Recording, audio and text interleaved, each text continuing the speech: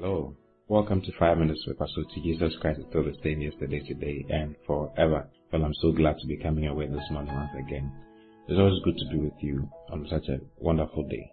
I want us to start our scripture reading from 1 John chapter 4, and I'm reading from verse 7 today. It says, Beloved, let us love one another, for love is of God, and everyone that loveth is born of God, and knoweth God. Then it says, He that loveth not knoweth not God, for God is love. That means that God is the very definition of love. It says, He that loveth not knoweth not God, for God is love. So love cannot be defined in any other context apart from the context of God, because God is the very definition of love. Love is defined by God. Then it says in verse 9, it says, In this was manifested the love of God toward us, because that God sent His only begotten Son in the world, that we might live through Him. God demonstrates His love by sending us His Son. You see, the Bible says that for God so loved the world, that is why He gave His only begotten Son. Love gave His only begotten Son. Love gives. Love demonstrates. Love distributes. Love does not hoard. The opposite of love is selfishness. Selfishness is thinking about yourself and how you are going to do and how everything is about you and all that. But it says, let us love one another. In other words, let us give to one another. Let us think about the others.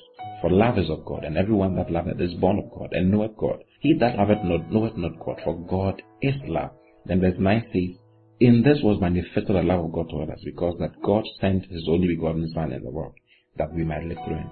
Verse 10 goes this way. It says, Herein is love, not that we loved God, but that He loved us, and sent His Son to be the propitiation, or the mercy seat, for our sins. Then it says, Beloved, if God so loved us, we ought also to love one another. So the response for the love of God, if you really understand the love of God, then what you will do is that you will love your neighbor. You will love one another.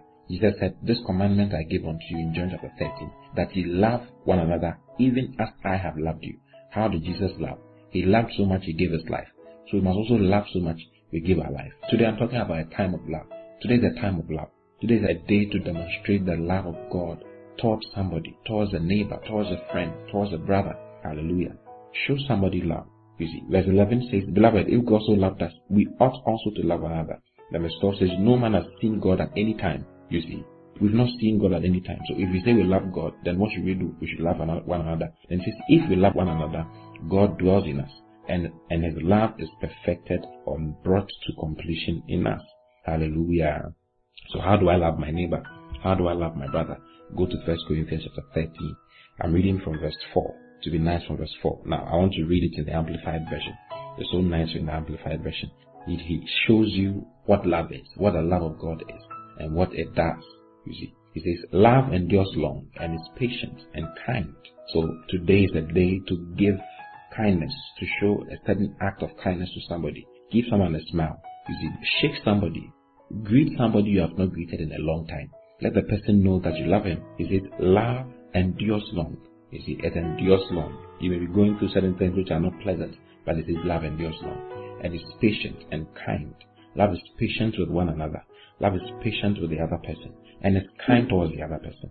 It says, Love never is envious, nor boils over with jealousy. Instead of being envious of somebody or boiling over with jealousy, he says, be patient with the person.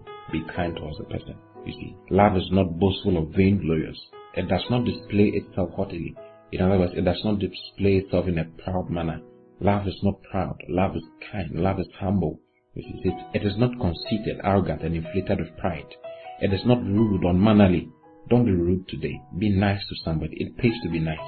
I mean, just imagine being rude to somebody and meeting the same person on the board meeting, or meeting the same person in an interview room. What are you going to say? It pays to be nice. It pays to be full of love and to demonstrate the love of God.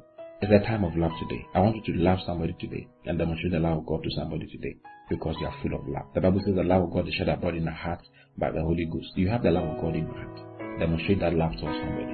In Jesus' name. I love you very much. I'll see you again tomorrow. Until then, keep loving and demonstrating the love of God all around you. In Jesus' name. Amen. Bye-bye.